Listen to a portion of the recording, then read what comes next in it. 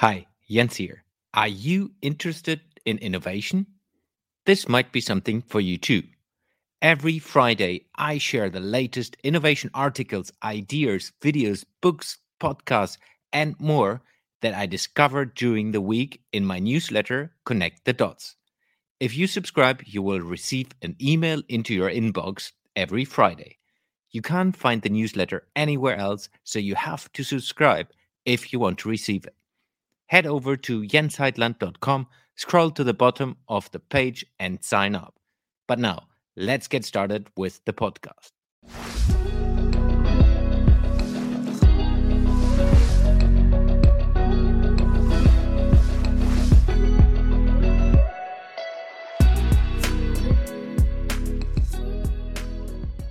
Hello, everyone, and welcome back to the Jens Heitland Show.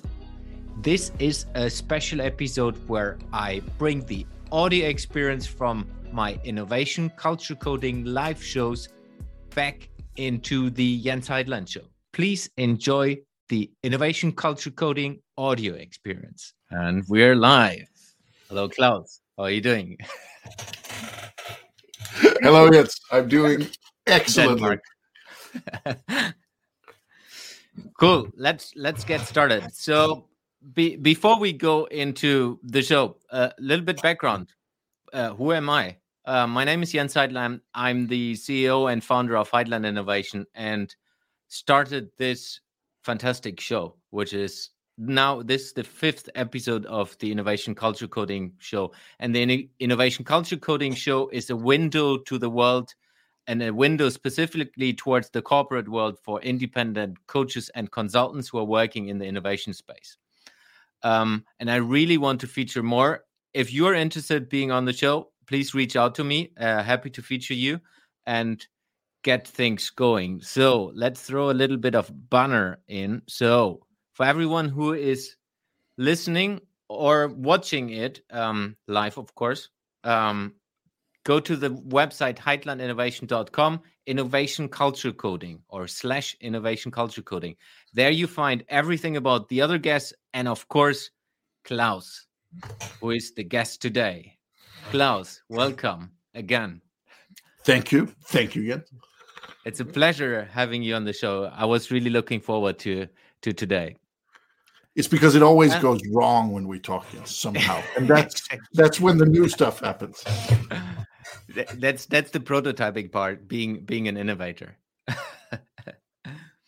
But before we go into the case, tell us a little bit about yourself. Like, who are you? What are you doing for a living? And so on. So I guess I'm interesting for a couple of reasons. One is that I'm the director and one of the founders of the College of Extraordinary Experiences, this kind of experience design accelerator. Some people called it the Harvard of experience design. And we like that quote. So we use that as much as we can, also because then we don't have to explain. But it's a hyper intense 5-day event that takes place once per year in a castle in Poland, because that's where things are, right? And Jens has been there once or twice as well. So we have it backed by interesting and amazing people. And I think that's one reason why it might be a little bit interesting. The second is I'm one of those who crashed a company, ended up in an insane amount of debt, over $1 million, and I'm still working my way out of that. So while things are going well, I'm doing interesting stuff, working with amazing people, all that sort of stuff is happening. I'm also still not out on the other side. So I'm not yet the good story, but I hope one day to have that good story. It's coming. I'm pretty sure. Trying, at least trying. Yes.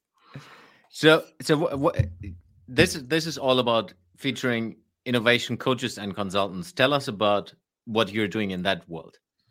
So in that world, I would be remiss if I didn't shamelessly plug the innovation cycle that I wrote with Robert Laszlo Kiss last year, because we figured that innovation is, for many people, many organizations, it's this sort of weird territory where you walk into a room and then you innovate and then the world is different. Of course, the reality is tougher than that. So we put together a framework for the whole innovation process that starts with somebody saying, couldn't the world be different? And somebody saying no, and then ending up with actually changing something a concept, a product, an idea, a company, and coming full circle to somebody else saying, couldn't the world be different? And then somebody else now says, no, it's impossible. So it's part of what I teach. I teach innovation. I teach this playful productivity, this doing things differently while still having fun, I think is my métier if we need to have something. Yeah, now, of course, we will put a link to the book straight away into the show notes and into the website, so you will find it and can grab it as much as you want, of course. And inside the landing page for Claus, there's as well a link and a kind of funnel towards Claus. So if you want to engage with him, if you want to hire him, you're welcome to do that. Because that's one of the reasons why that's one of the reasons why we do this show. For me, it's very, very important to show people working with innovation authentically. And that's the best way to do that is deconstructing a case in a live show, of course. What else should you do? So let's go. We have discussed a little bit what an interesting case could be. We're deconstructing, or you're deconstructing. I kind of just hosting it. Let's have a look. So we have decided to go with a case, and that's the case here. A large international corporation is slowly getting disrupted by the technology advancements and fast-moving competition. The management understands the need for change, but is not sure how to tackle it. So the executive board looks for solutions and hires Claus Raasted to support the company. As easy as that. See, it's that easy, right? So if you're like one of these corporations, you find, if you think this is you, then just give me a call. No, but as Jens says, this is part of the work I do. That sort of situation is where I come in, because these things are happening all over the globe and all the time. Yeah. So these guys are reaching out to you. How do you start? Let's start from the early beginning. Well, I wish I would say the first thing I do is I discuss scope and price, so nobody so everybody's on the same page. But of course, that's not how it works. In the real world, there's a lot of loose conversation. There's a lot of, maybe I can help. Let's look at this. What do you feel? Blah, blah, blah. I sometimes wish I was a taxi driver, and I knew if somebody got into the car, I started the meter. And as long as they were outside the car, the meter is not running. That would be pretty simple. Being especially a solo consultant or like a small boutique firm is anything but that. So there are a lot of conversations. They might be with friends. They might be with people I meet somewhere at a conference or something like that. And then slowly some of those conversations become, hey, maybe you could give us a hand, or maybe you have a thought on this. And at some point it switches from maybe you have a thought to we'd actually like to engage you. And that in itself is a whole chapter that is dark and twisted with many turns and a lot of heartache, but also fun. And it means I get to talk to a ton of people, some of them where it never gets further than that first conversation where I might share an idea or two, and some of them where it ends up with years of working together. Yeah. So the board called you. They say, Claus, please come into our headquarters, of course. How do you start with, like, it's the management board. It's not the people doing it. It's more like the people who are deciding on the budget and so on. So how do you start talking with them? So one of the things that I find to be super useful, but also annoying and sluggish, is whenever I walk into a room where somebody said, hey, we should bring on Claus, there's this expectation that I will come in and produce ideas, which is, of course, part of why I'm there. On the other hand, it's pretty hard coming in producing ideas without knowing what's going on. And while I, of course, move between many different industries, many different spaces, so I have a good general feeling when somebody comes in and says, welcome to Aviator, what should we do? Then the first question is like, so what does Aviator do? It sounds like you're an aircraft, but apparently you do shoes. Let's talk about that. But first of all, there's a discovery phase. There's figuring out what's there, especially what's there that's not obvious. And that's sometimes tricky. interviews, deep listening interviews, looking at data, looking at behind the scenes, but especially just talking with some key people, finding out what can I learn? What do I need to know that's not on the website? Because of course I can do my own research, which in these Google days is, of course, I can Google myself, but finding out what's actually at stake, what's needed, what's like, oh, we can't do that because of this tradition that's 20-year-old that's nowhere. That's the first tricky step, finding out what are we even doing. And I find that some simple questions go a long way. One of the ones I usually start by asking is, what is relevant and important that everybody knows but nobody talks about? Very simple. What are we here? What are the hard truths that we all know, or you all know, and I can learn that nobody talks about? Is it that the boss will not sign off unless it's her own idea, she believes, or is it that no matter what it does, it can't cost any money, or we're not allowed to talk about it, or we have to lie to the employees, or what's going on? What's the stuff that's not obvious? Because once you get past that layer, then you can talk about, okay, where do we want to go? What do we want to do? Why do we want to do it? Where do we want to end up?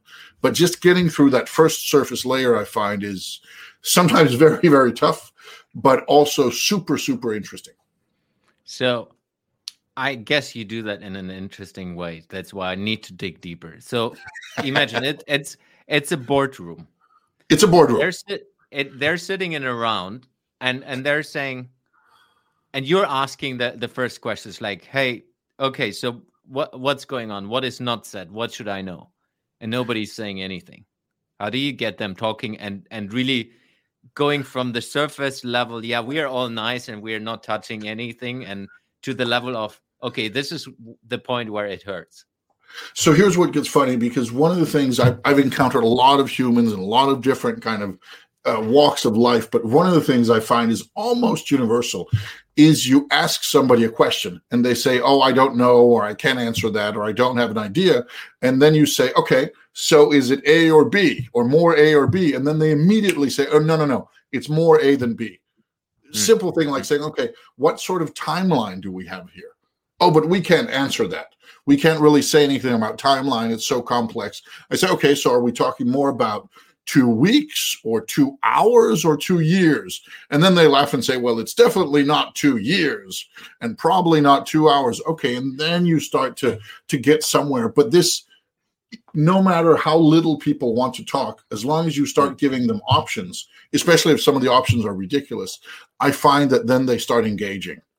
If you go in and say, so what's the biggest pain you have here? What's the number one problem you're trying to solve with this new merger, or this new strategy, or this new tactic, or this new product, this new whatever? And then if they don't say anything, you say, okay, so is it we're trying to get rid of Richard? Like, no, Richard's great. We love Richard. He's been the CEO for, okay, so it's not that. What is it then? Well, maybe it's our finance officer. It's our CFO. We think he's a problem. Okay, so now we're talking. But giving people ridiculous options makes them come up with real ones. Ironically, I found that very, very effective. Yeah, I can imagine being in that boardroom just as a fly on the wall and watching and listening to that. It would already be fun. And part of it's also just seeing if you don't have a high level of trust in a group. Yeah. And this happens. You come into a boardroom, you come into like a leadership team, and you can feel they don't trust each other. They're not aligned. Things are going to be said that are not true, etc. Split them up. Say, okay, this is great. Thank you for this first meeting. Let me just tell you about my method. The first thing I want to do is do some individual interviews just to get some different ideas in different language, not because you disagree. Of course they do, but because you want to hear from them individually. And then you kind of get them out there, and then you talk about what do you like, what you don't like, what do you think should change, what's your biggest problem in your daily job, what do you want to go away, what's the dream. Yeah. And even these simple questions, I find you can get pretty far with, but you need to spend some time. Yeah. So you're in the boardroom, you kind of got the nuggets, you split them, you get more, you build trust. So you get to the level that do you understand, okay, I get a grip of what's going on from a boardroom perspective. So it's still very early. You have not talked to anyone else in the total company. What No next? idea. If I can talk to somebody, that's really nice. But that depends on what transformation they're looking for. If they're looking for a culture change, if they're open, there are even some people where they'll say, "Oh, but you don't need to talk to the people on the floor because they don't have time, and I can tell you anything." I really need to talk to the people on the floor. So that sort of thing, and also there's this simple finding out. One of the things I do at the beginning is try to push against, find out where the walls are. Yeah. Because no matter where you are, there are walls. People will tell you there are no walls. Everything is wide open. Here's the budget. Here's the scope. Here's the plan. Here's the kind of where we want to go. But everything else is open. Say, okay, great. Then let's do something outrageous. No, we can't do that. Okay. Then let's do something that's just completely normal in other companies, but not in your culture. Oh, we can't do that. Okay. Then let's do something that is not even a little risk, but just a tiny different thing. Oh, no, we can't do that. And like, okay, good. Now tell me, what can we do? Where do we have an option? A thing that I ask, especially those who are not in the top leadership team, those who are not kind of the chairman of the board or the president, whatever, but everybody else is, what is the biggest decision you personally can make without having to ask anybody's permission on Monday? Mm-hmm. In some places, people say, well, I guess I could move the trash can, but I'd have to ask Arthur, who sits in the same office. And some places, like, I can use 100 million euros. I don't have to ask anybody's permission. So finding out what can you actually change, what kind of scope or mandate is possible with the people you have. Because it's very easy. It's very easy when you're working, but it's even easier as a consultant to come in and dream up solutions that aren't going to work. Oh, we just need to change the entire company, the structure of the name, relocate you to Brazil, and change the industry, and then everything will be fine. It's like, yeah, that's great advice. I wonder why they don't call me back. So finding out what sport are we playing, and what are the rules, is the first big phase. Yeah. So then you understand that part. How do you take it forward? So you get the boundaries, you talk to people, you talk to the board, you build the trust, and you kind of get the non-obvious topics on the surface. Then I come to the hard part, because then I need to establish that they're not bad people, they're not doing anything wrong, but yes, they're doing something wrong. Because if not, then if they were already doing everything right, why would they need me? And there's a thin line, and it's sometimes very, very hard, especially with people who bring you in. And I've been in this situation. It's uncomfortable, where you're brought in to solve a problem, and whoever brings you in never thinks they're the problem, or rarely thinks they're the problem. And then you're in that meeting, or you find out they're part of the problem. Maybe they're even a big part. And then I need to, as an outsider, need to decide, do I try to do what's best for the company and be very honest about it? Or do I kind of try to cover my own bases and suck up to the person who's paying the bills? Yeah. And there is an easy answer to that, but reality is tough. Of course, we all have this ethic that we should try to be honest and work for the bigger picture and not care about our own egos. On the other hand, it's actually pretty nice to not be kicked out after the first meeting if you feel you can do some change. And while you can tell somebody that they're the problem once or twice in a conversation, you need to give them a little space as well, or else you're just an asshole. Even if you're right, people need to kind of soak it in slowly. So that's one thing, is once I understand what I think could be done, and let's remember, I could be wrong. All my ideas, my analysis, my advice, it could be dead wrong because the world's complex.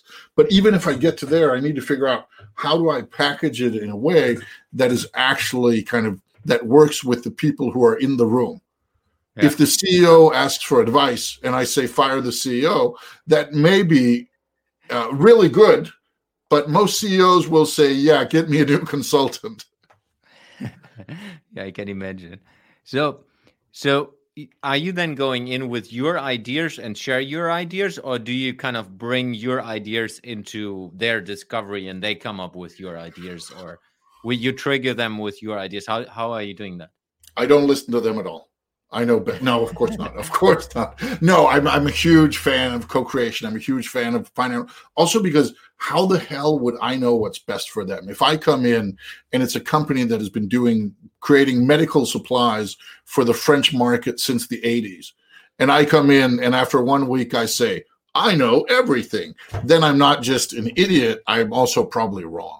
So trying to find out what's there, trying to kind of get people to come out with their wisdom, their ideas, their nuggets, and then putting some of my own spin on some of them. But I think what I do most is I try to sell my, not methodology, but my kind of conceptual way of thinking. And what I mean by that is sometimes when some change happens, there's an idea that if something changes, you should just tell people it's changed and then get them to go back to work. Sending an email saying, hi, the world is now different. You now work in South Africa. Goodbye. Is seen as kind of, okay, then you've taken care of the change. Everything's fine now. And I think in general that if you want people to be engaged in change, if you want them to see the positive side, it's much better getting them to talk about it, to express it, to think about it, than just coming in and saying, here's the truth. And putting that in, I usually say that if you want people to talk about company values, get them to bake a cake. Because if you just come in and tell them about, here are our new company values, then nobody's going to remember tomorrow. But if you get them to bake a cake expressing those company values, then they'll spend a ton of time finding out what does that mean? How do we express that? If they like baking cakes. If they don't like baking cakes, then it's a really bad idea.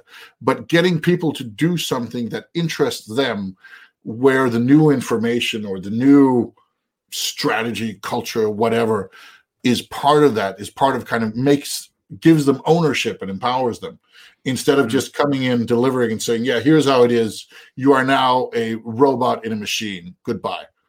If you have problems, call HR. That might have been good enough at one point, but the world is too complex and also too interesting for it to work anymore. Yeah. I mean, I have the beauty of have been working with you as a consultant when I was still in the corporate. That's already a couple of years ago. But one thing I liked very much being in the corporate seat, that you put things on the table. So it's not, let's say, I have worked as well with very, very large consultancies, the obvious ones, and they're not putting the things on the table in the way you would ever do. So you have been very explicit as well, putting the elephant in the room. Everyone is feeling it, and you are talking about it. How do you use that as a strategy? I want to highlight it because it's so different to what I have seen with a lot of other big consultancies specifically. They would never do that. I've been told by good friends with interesting consulting jobs and longer careers that it's a very bad tactic. Yeah. And part of it is because this reality that I think we shouldn't underestimate this. And I talk about the elephant in the room, that on one hand, as a consultant, you come in and you really want to change things. You want to solve the problem or help the people or fix the world, boost the bottom line, maybe all of this at once. And then you meet the people. And the people are just humans, just like yourself. They have egos, they have careers, they have ideas, they have biases. And a lot of the time, those are a problem. And if you can't call that out, you have less chance of making the magic, of fixing the thing, of doing the work. On the other hand, if you do call that out, you have a much better chance of getting shown the door or just being told, I'm not interested in your change. And if you're the boss of somebody, then even if they don't like you, there's a chance where you can say, well, I heard what you're saying, but we're doing it anyway. When you're a consultant, you have no power.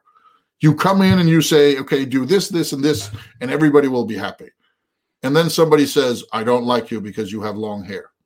It's like, okay, well, I could cut my hair for you, but I feel that might not solve the problem.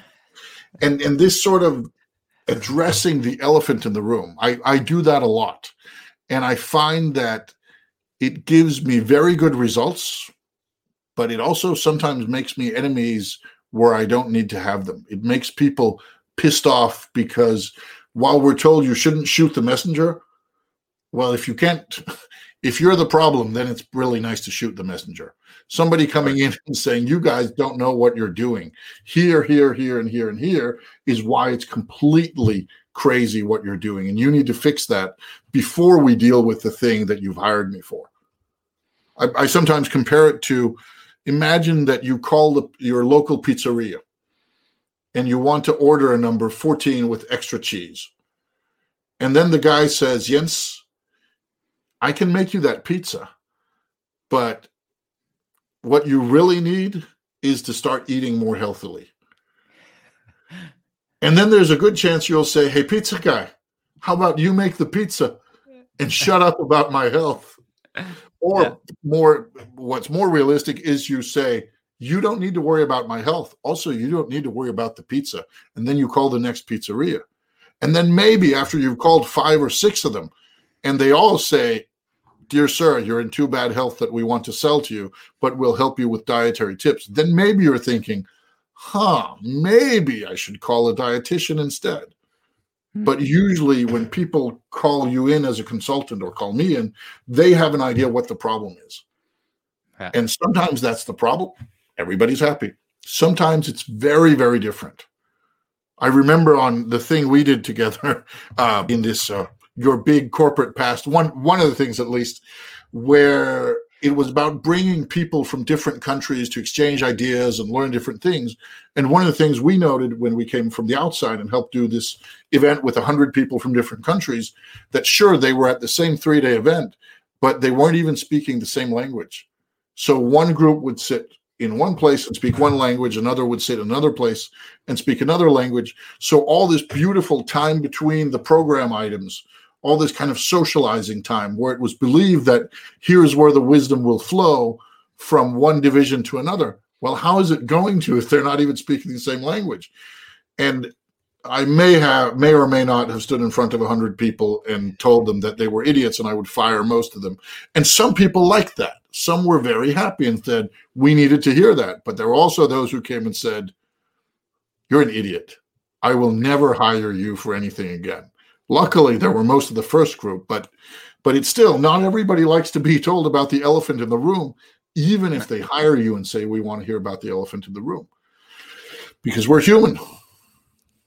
Yes. So let's give the people watching it live a little bit of attention as well. So everyone watching it live, if you're having questions to Claus or to me around the topic of there's a company that is disrupted and Claus is helping them to transform. If you have any question around that topic, shoot them in the text. I was about to say in the chat. Shoot it them works. in the foot. It works definitely if you're on Facebook or YouTube. I'm not sure about LinkedIn, but I guess it works there as well. And if you want as well, shoot us a hello. You're welcome to do that as well. Hello, or where you come from. Always happy to get a little bit of messages flowing. But meanwhile, we go further. There is already something. Is there something? David, how could anyone not like your long hair, Claus? Yeah, I don't get it as well. So it seems like LinkedIn is working as well. Thanks, David. It's great to have you. I ask myself that question as well, David. But the reality is that some places, and if we leave the jokes aside for a moment, I don't look like a typical management consultant. And sometimes that's a huge strength because the moment I walk into a room, there are people who are ready to accept something different. This happens especially when I work with McKinsey. I'm a coach at consulting company McKinsey and do work with them on a project per project basis. And when I arrive, I don't look like the rest of the team. And that's a strength, but sometimes it's also a weakness. Because if they're expecting one thing and they're getting another, then they can say, ooh, this is exactly what we want, or, ooh, we were looking for something different. Now, of course, the McKinsey teams I work with, they're smart enough not to bring me in unless the client wants something different or something that I can help with. But this does happen in any profession. You hire somebody to fix your teeth and they come in with a hammer, and then you start worrying. And they say, oh, but it's a new form of dentistry. Then you start worrying a lot. And maybe you don't even let them try because you're so convinced that you're right about what dentistry is that you never got to experience the new mind-blowing, he's going to hammer the floor so it vibrates your teeth in a way that fixes them method. You're just going to see the hammer and think, I don't want that near my teeth. And I get that. I get that. I would probably do that at the dentist myself. These are the best stories ever. Like going from a boardroom to a dentist with a hammer.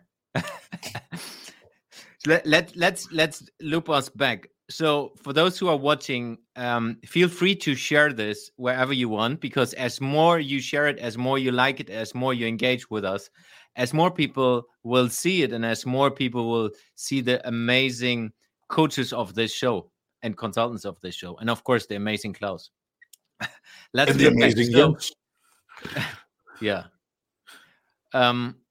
Let's get back to the case. So a company is getting slowly disrupted by technology advancements and the competition, and the management understands that they need to do something and hiring you. So you have started out going into the boardroom, talking to the board members, building trust, talking about not the obvious topics, understanding what are the things they're not talking about. Then, of course, you mentioned that you go a little bit into discovery, understanding what's going on in the company, understanding what people are saying, talking to more people, trying and to figure out what the boundaries are, where you push a little bit the boundaries to figure out what's working, what's not working. Are they really willing to do the things they're saying? So all that topics. Who can take big decisions? Who cannot? How are people structured from that perspective? And then you go more. So after you have done that, you go into, okay, how do we solve this? We now have a picture. Let's figure it out. Then you do like different things, co-creation, ideation. You talked about you bake a cake together with them, where it's more about enabling them to do it themselves, figuring it out themselves, and do it in a way they like. And then we talked about the elephant in the room, and that's for if I remember back like a couple of years when we have worked together, you did that inside the ideation part or kind of inside the experience part. It was not on, hey, we know exactly what we're going to do and how we solve it. It was still in the part where it was messy. Yes. So, yes. Letting in the mess. I think that's a good place to start, is that everybody knows that when you are doing something new, it's probably going to be chaotic and messy and things aren't going to work out. And there's going to be some wasted energy and oops, we tried this and that didn't go there. And yet we all like smooth processes. We like things that are efficient. We like things that make sense, that don't waste energy or time or frustration. And there's a quote by one of my big heroes, the advertising guru Rory Sutherland, who says, sometimes you need to climb stupid hill to get to Mount Reasonable. He says something like that. And it's very often that the weird stuff, the idiotic stuff, the random conversations will not necessarily in themselves be valuable, but they will lead to somebody saying, oh, wait a minute, why don't we do this? Or have we tried this? Or could we do that? So one of the things I try to do is to get people in a mood where they're open to thinking not just about the obvious solutions, but the non-obvious ones, and perhaps even the non-thinkable ones. The second thing I try to do is to get them to understand innovation readiness. So roughly speaking, there are 3 stages of companies, or 3 stages of where people are at. It doesn't matter if it's companies or people, but it's easier to understand with companies. Is stage number 1 is you're desperate. Everything's falling apart. Money's going out the door. Your customers are leaving. The citizens are in trouble. You know that things are going bad. Everyone is willing to experiment there. When the Titanic is sinking, you're willing to try something new. Somebody says, you can float on this lawn chair if you just position it right. Okay, the alternative is death in the icy waters, so let me give it a shot. We're innovative when we're desperate. We have to be. It's the burning platform. Consultants have been talking about this for years. It works. It's also exhausting, terrifying, and stressful. So it's not nice, but it does work. It also works in our private lives. Oh, Mr. Klaus, you are fat and you need to exercise or you will die in 6 months. Whoop-de-doo. Who's now running marathons? When we're desperate, we're innovative. On the other end of the spectrum, we're also innovative when we feel invulnerable, when we feel like we are so invincible that we can do anything and it won't be a problem. It's Google. Oh, our core business is so strong that we're just throwing out millions and billions on ideas, and maybe they work, maybe they don't. But if they don't, there's more where it's coming from. It's that annoying couple who has 4 kids, they're in great shape, they have brilliant careers, and then when they come to the couple's dinner you're organizing, they're like, oh, but me and Jessica just took up ballroom dancing on Thursdays because we wanted to spice up our life a little bit. And you hate those people, but you secretly want to be them because they come from a place of invulnerability, a place of surplus, of abundance. And that also leads to innovation. Now, the rest of us, companies, people, we're stuck somewhere in the middle. Somebody comes and says, Klaus, I can change your life. I can change your business. I can make you a better boyfriend, a better father, all these sorts of things. And my answer will be, that sounds great, but I don't have time. I'm busy. I have a meeting. I can't afford it. I can't take the time out. All these sorts of crazy things that even if it's somebody you trust, I agree, we're not talking about Nigerian scam letters here. It's not like, dear Mr. Klaus, I will solve your problems. Just send the monies. The accent was not Nigerian at all, but let that pass for a moment. It's the people, even if we trust them, we're not willing to risk a lot of our time, of our energy, because we don't have that surplus and we're not yet desperate.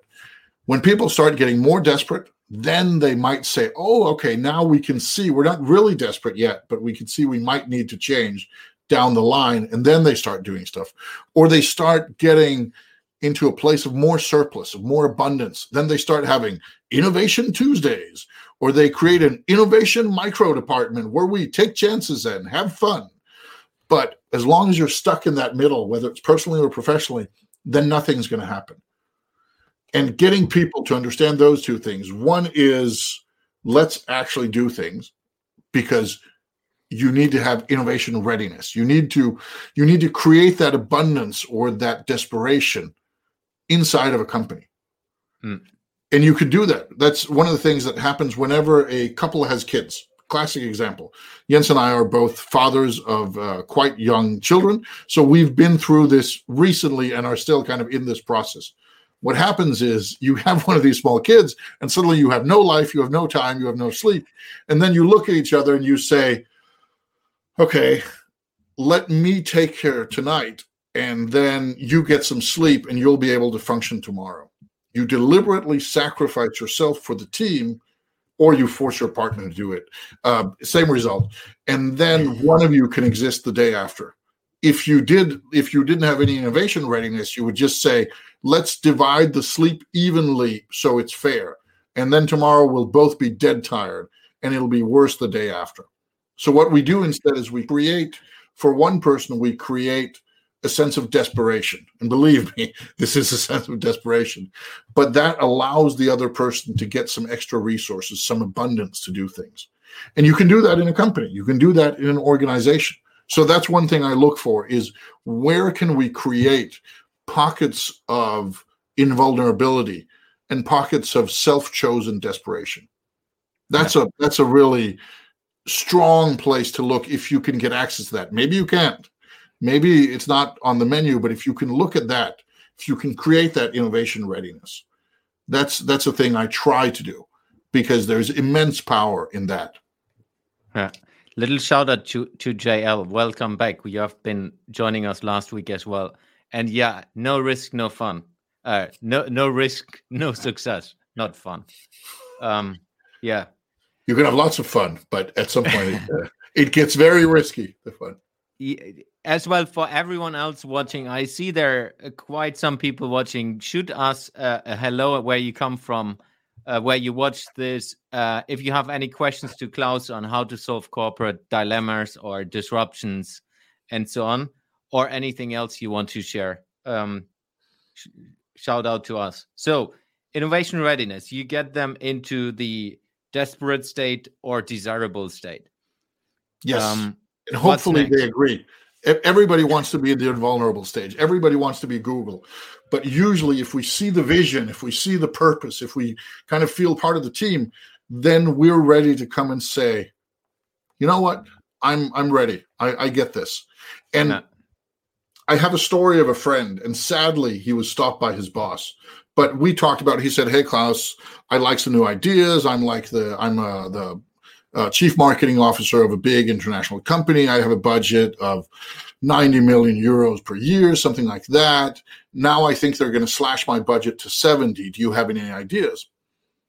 And we had this talk, and I said, if you go to them and you say, you're pulling me down to 70, you're pulling me out of the invulnerable zone, you're pulling me out of like the sweet spot where it's just, oh, we've got money left over, let's try it. And say, if you're putting us down to 70, put us all the way down to 30 instead. Because then we'll force ourselves to do things new ways. If we get 70, we'll just stop taking risks. We'll just use them on media buys and on the standard campaigns, and we'll stop innovating. We'll just produce. But if you take us down to 30, you will force us, and we will force each other to actually do things differently. And then those 40 that we don't get, somebody else can get them. And then suddenly that'll put them in the desirable, the prime state of like, wow, we've now got resources. And he was ready to take that message to his international company and be on stage and say, I'm asking for 40 million euros less for this year. Because he got it. He believed it. And his boss said no. That's fun. So they could have saved 40 million euros. They could. And the wild part was, he was certain that even at 30, they would have made it work somehow. They would have done it differently. They would have made it work somehow. It wouldn't have crashed them. And I think that's the critical thing is you need to be desperate enough that you change, but not desperate enough that it kills you not to. It's when you're training parkour, it's good to learn to jump from house to house when you're kind of on the ground instead of where you might hurt yourself a little, but not like, oh, first jump, let's jump from the 16th floor to the 17th. Oh, that failed, bam, dumb. That's maybe not the way to do it. So I'm not saying take insane risks all the time. I'm saying find out how can you get to a place where you actually make change. And I think that's the third of my spiels is it's very easy, and I fall into this trap myself, it's very easy to talk about change on a conceptual level. Yeah. Very easy to talk about these abstracts. But at the end of the day, somebody needs to move a box. Somebody needs to sit in a meeting, walk through a door, post something on, send a mail, hit some numbers, do something. And it's hard sometimes to go from this, what's the abstract, the conceptual, to what does it actually mean? And I find that if you don't make that link, if you don't get that mindset working for people, then you can have everybody agreeing on the concept, but nothing changes. Yeah. Where it's pretty simple. If you want to lose weight, then conceptually you want to get in better shape. In kind of what do you actually do is, well, you start running every morning. Okay. But if you get conceptually in better shape every day without doing anything different, then it's not really going to work out. And in our normal lives, we understand this. Nobody's that stupid in their normal lives. But in our professional lives, holy smoke, the amount of like, oh, but we're now a lean, purpose-driven organization. Okay, but what changed in the day-to-day? Oh, nothing. What? It's written on the wall. It's written on the exactly. It's written on the wall. So let's take it apart again. So starting from engaging with the board, you go into the non-obvious, the dreams, build trust, talk to all the people, understand the boundaries, who can take bigger decisions. You go into co-creation. You go into getting them understanding the innovation readiness. And then you kind of take them from that desire to do something into action. Then we do stuff. And the stuff as small as possible, as fast as possible, and as big potential as possible. How do you help them? I want to dig deeper into that, because I know that you help them from a strategic level, but as well on like doing level. Yes. Which yes. not every consultant is doing that. Some are just working with strategic topics. Some are just working with the sprint topic. So how do you help them on the action level? So on the action level, getting somebody on the action level is usually about just sitting down with them and looking at one process. Maybe it's the automated sales mail that they send out. Maybe it's the way they pack their vans. Maybe it's the way they do a meeting, their stand-up meeting every Monday morning. But something that is like that you can dig your claws into. That's not like a piece of strategy, but is an actual thing, event, action that happens. And then say, let's do it differently. Let's do it in the forest. Or let's not pack the van, or let's have them come to us, or let's put the chairs differently. There are three things that I do very often that anyone can do. So I'm going to name them here, of course. One is whenever you're in a meeting, whenever you're doing something with more than one person, you can change the room. Of course, you can change the room if you're one person, but this is an undervalued thing. Spend a little bit of time changing the room. Move around the furniture. Put in some plants. Walk to a different space. Do something so the room is different. In corporations, there's so much time spent in these rooms that are just not human. They're efficient. They look like something out of an American TV show. They're probably expensive. They're designed by somebody who would never sit in that room if they could help it. Just put in a plant. Grab in, take a sofa, rearrange things, make it a little bit chaotic, make it a little bit human. Change the space. One thing you can do, whatever you work with, change the space until it becomes human and nice. Number two is you can change the rules. You can change the rules of a thing. Just opening a meeting by saying, in this meeting, we're not going to talk about the budget at all. Or in this meeting, we're only going to talk about the budget. There's a difference. You can do a simple thing, and this is one of the things we sometimes do, is saying, right now, the classic brainstorm phase, you're not supposed to say no to anything. You're just supposed to say yes. But actually doing that, actually saying in this phase, we want ideas. We don't want comments. You are not allowed to comment on other people's ideas. This simple rule, say that at the start of the meeting and you'll see, I mean, you've been there, you do this, you know this. But for our listeners, try that in a meeting. Say, we're now trying to come up with ideas. So when somebody comes with an idea, you're not allowed to discuss it. You're not allowed to have an opinion about it. You're only allowed to say, cool, I have an idea, or that makes me think of. Or maybe you just nod your head and then you come up with the next idea. You can change the rules of how we interact. And thirdly, you can change the roles. One of the things I sometimes try to teach teams is, instead of having a boss that is kind of the one who decides everything in a meeting, then have the boss be the one who's the playmaker, who says, oh, that's a great question, customer. Our creative chief will have an answer for that. Or what do the numbers say? Or can we look at it differently? But instead of going in and saying, no, what my less qualified team member meant was, because this happens all the time, and it's not super motivating. But these simple, change the space, change the rules, change the roles. Yeah. Just that sort of thing, just to get people, do it small. Just try one simple meeting. Because once you've done it with one meeting, then people will either say, okay, this sucked, let's do something else. Or they'll say, oh, now we're open to stuff. Now we can try things. Oh, I could do this. And then it can start spreading. So I'm a huge proponent of small change. And now we have a visitor. Hello, Saga.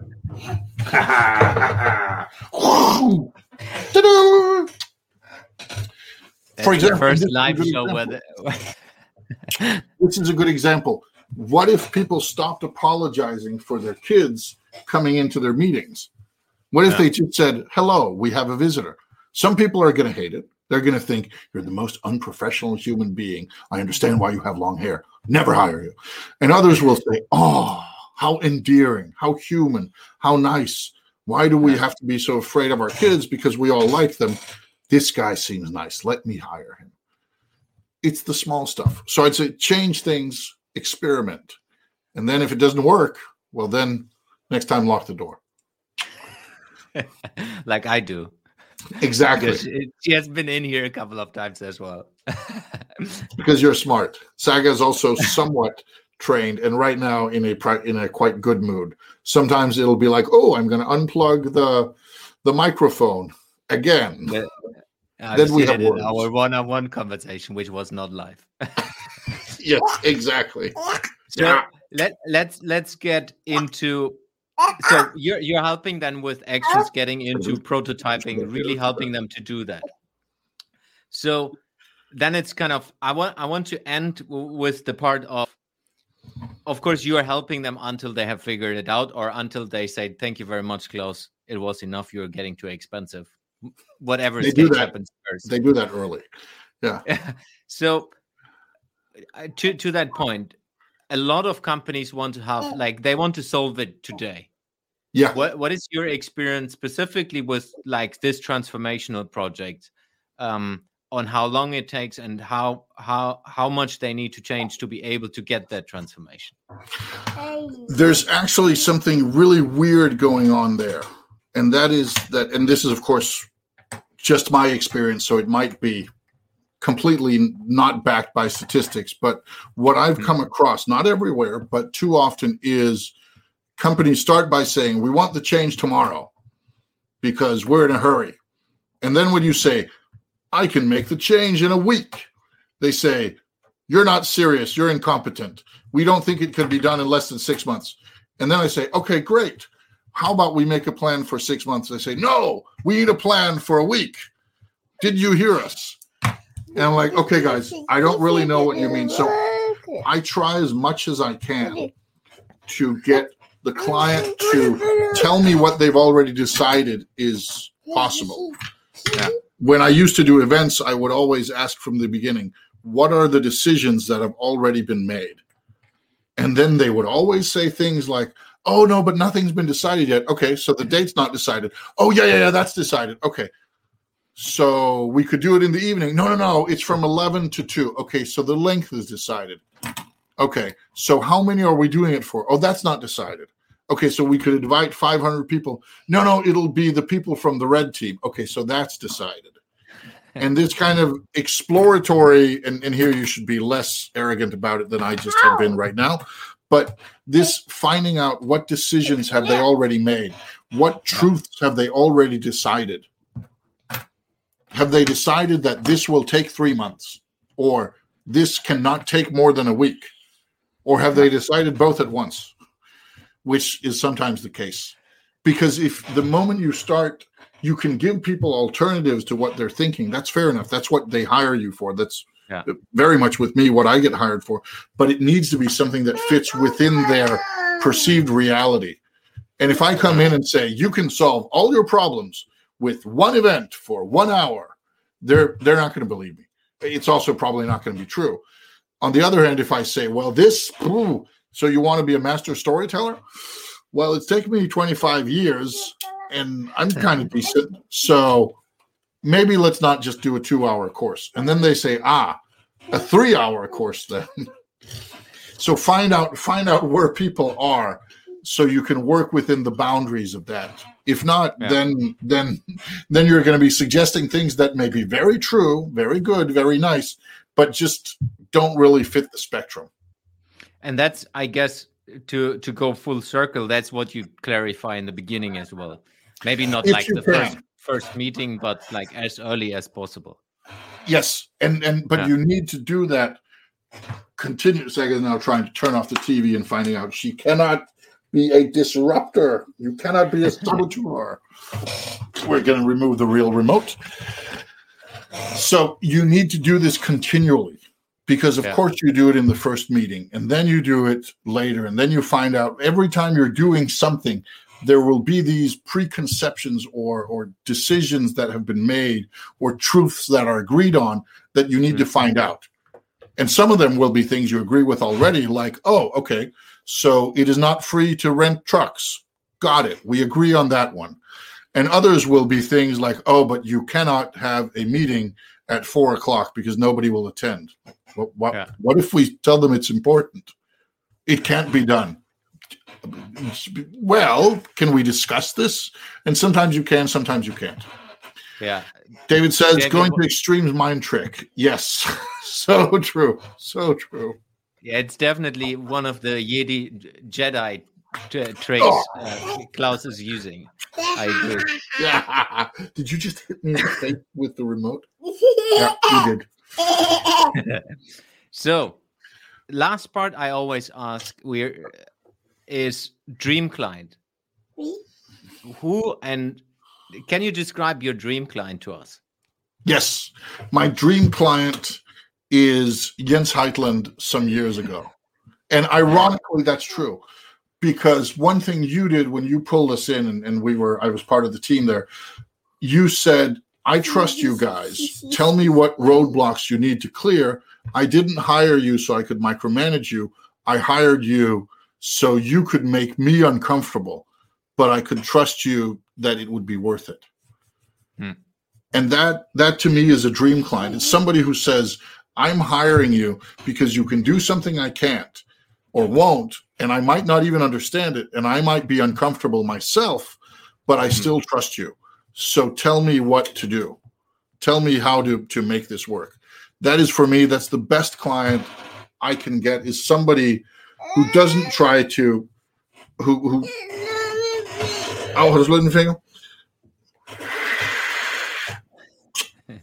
Somebody who doesn't try to remake me in an image they have of me, but just lets me loose and trust me that they might not understand it, but they trust it's going to go in a good place. And I know that's a lot to ask, but that's the dream client. Oh, and if, of course, they have a huge problem and a lot of money, that doesn't hurt, right?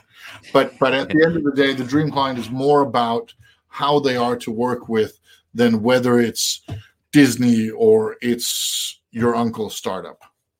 Yeah. Super, love that. We're approaching the end.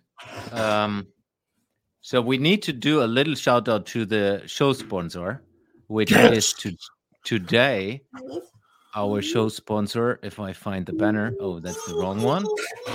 It's a great show sponsor. Yeah. Where is it?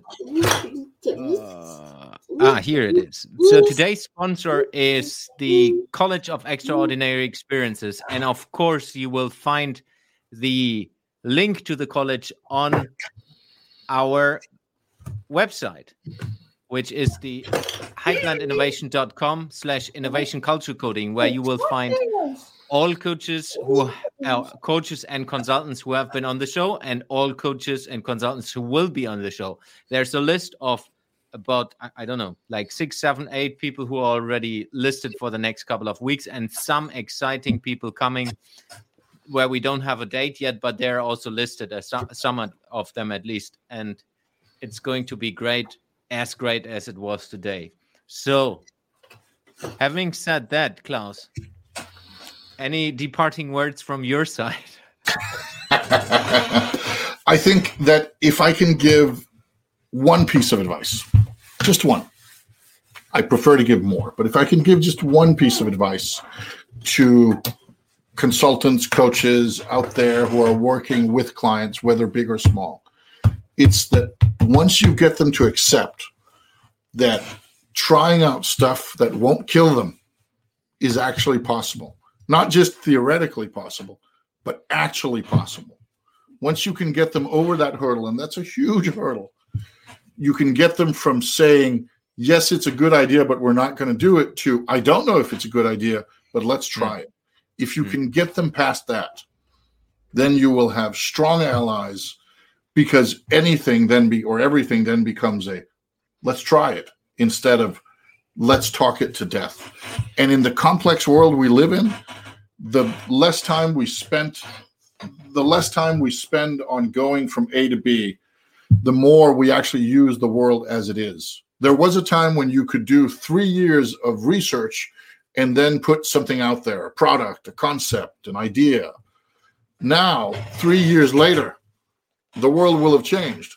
Imagine going to a big company in the fall of 2019 and saying, imagine you were the chief marketing officer of Delta Airlines in the fall of 2019. And you went to your leadership and they said, so Paul, what are your predictions? What do you think what's going to happen? You say, well, guys, as I see it, we're going to be at like 5% we're going to have 5% of what we usually sell in a year. Not only would you be laughed at or ridiculed, they would say things like, how can you even suggest that? Numbers don't lie. And then Paul would say, well, I mean, if something crazy happened, it might go my way.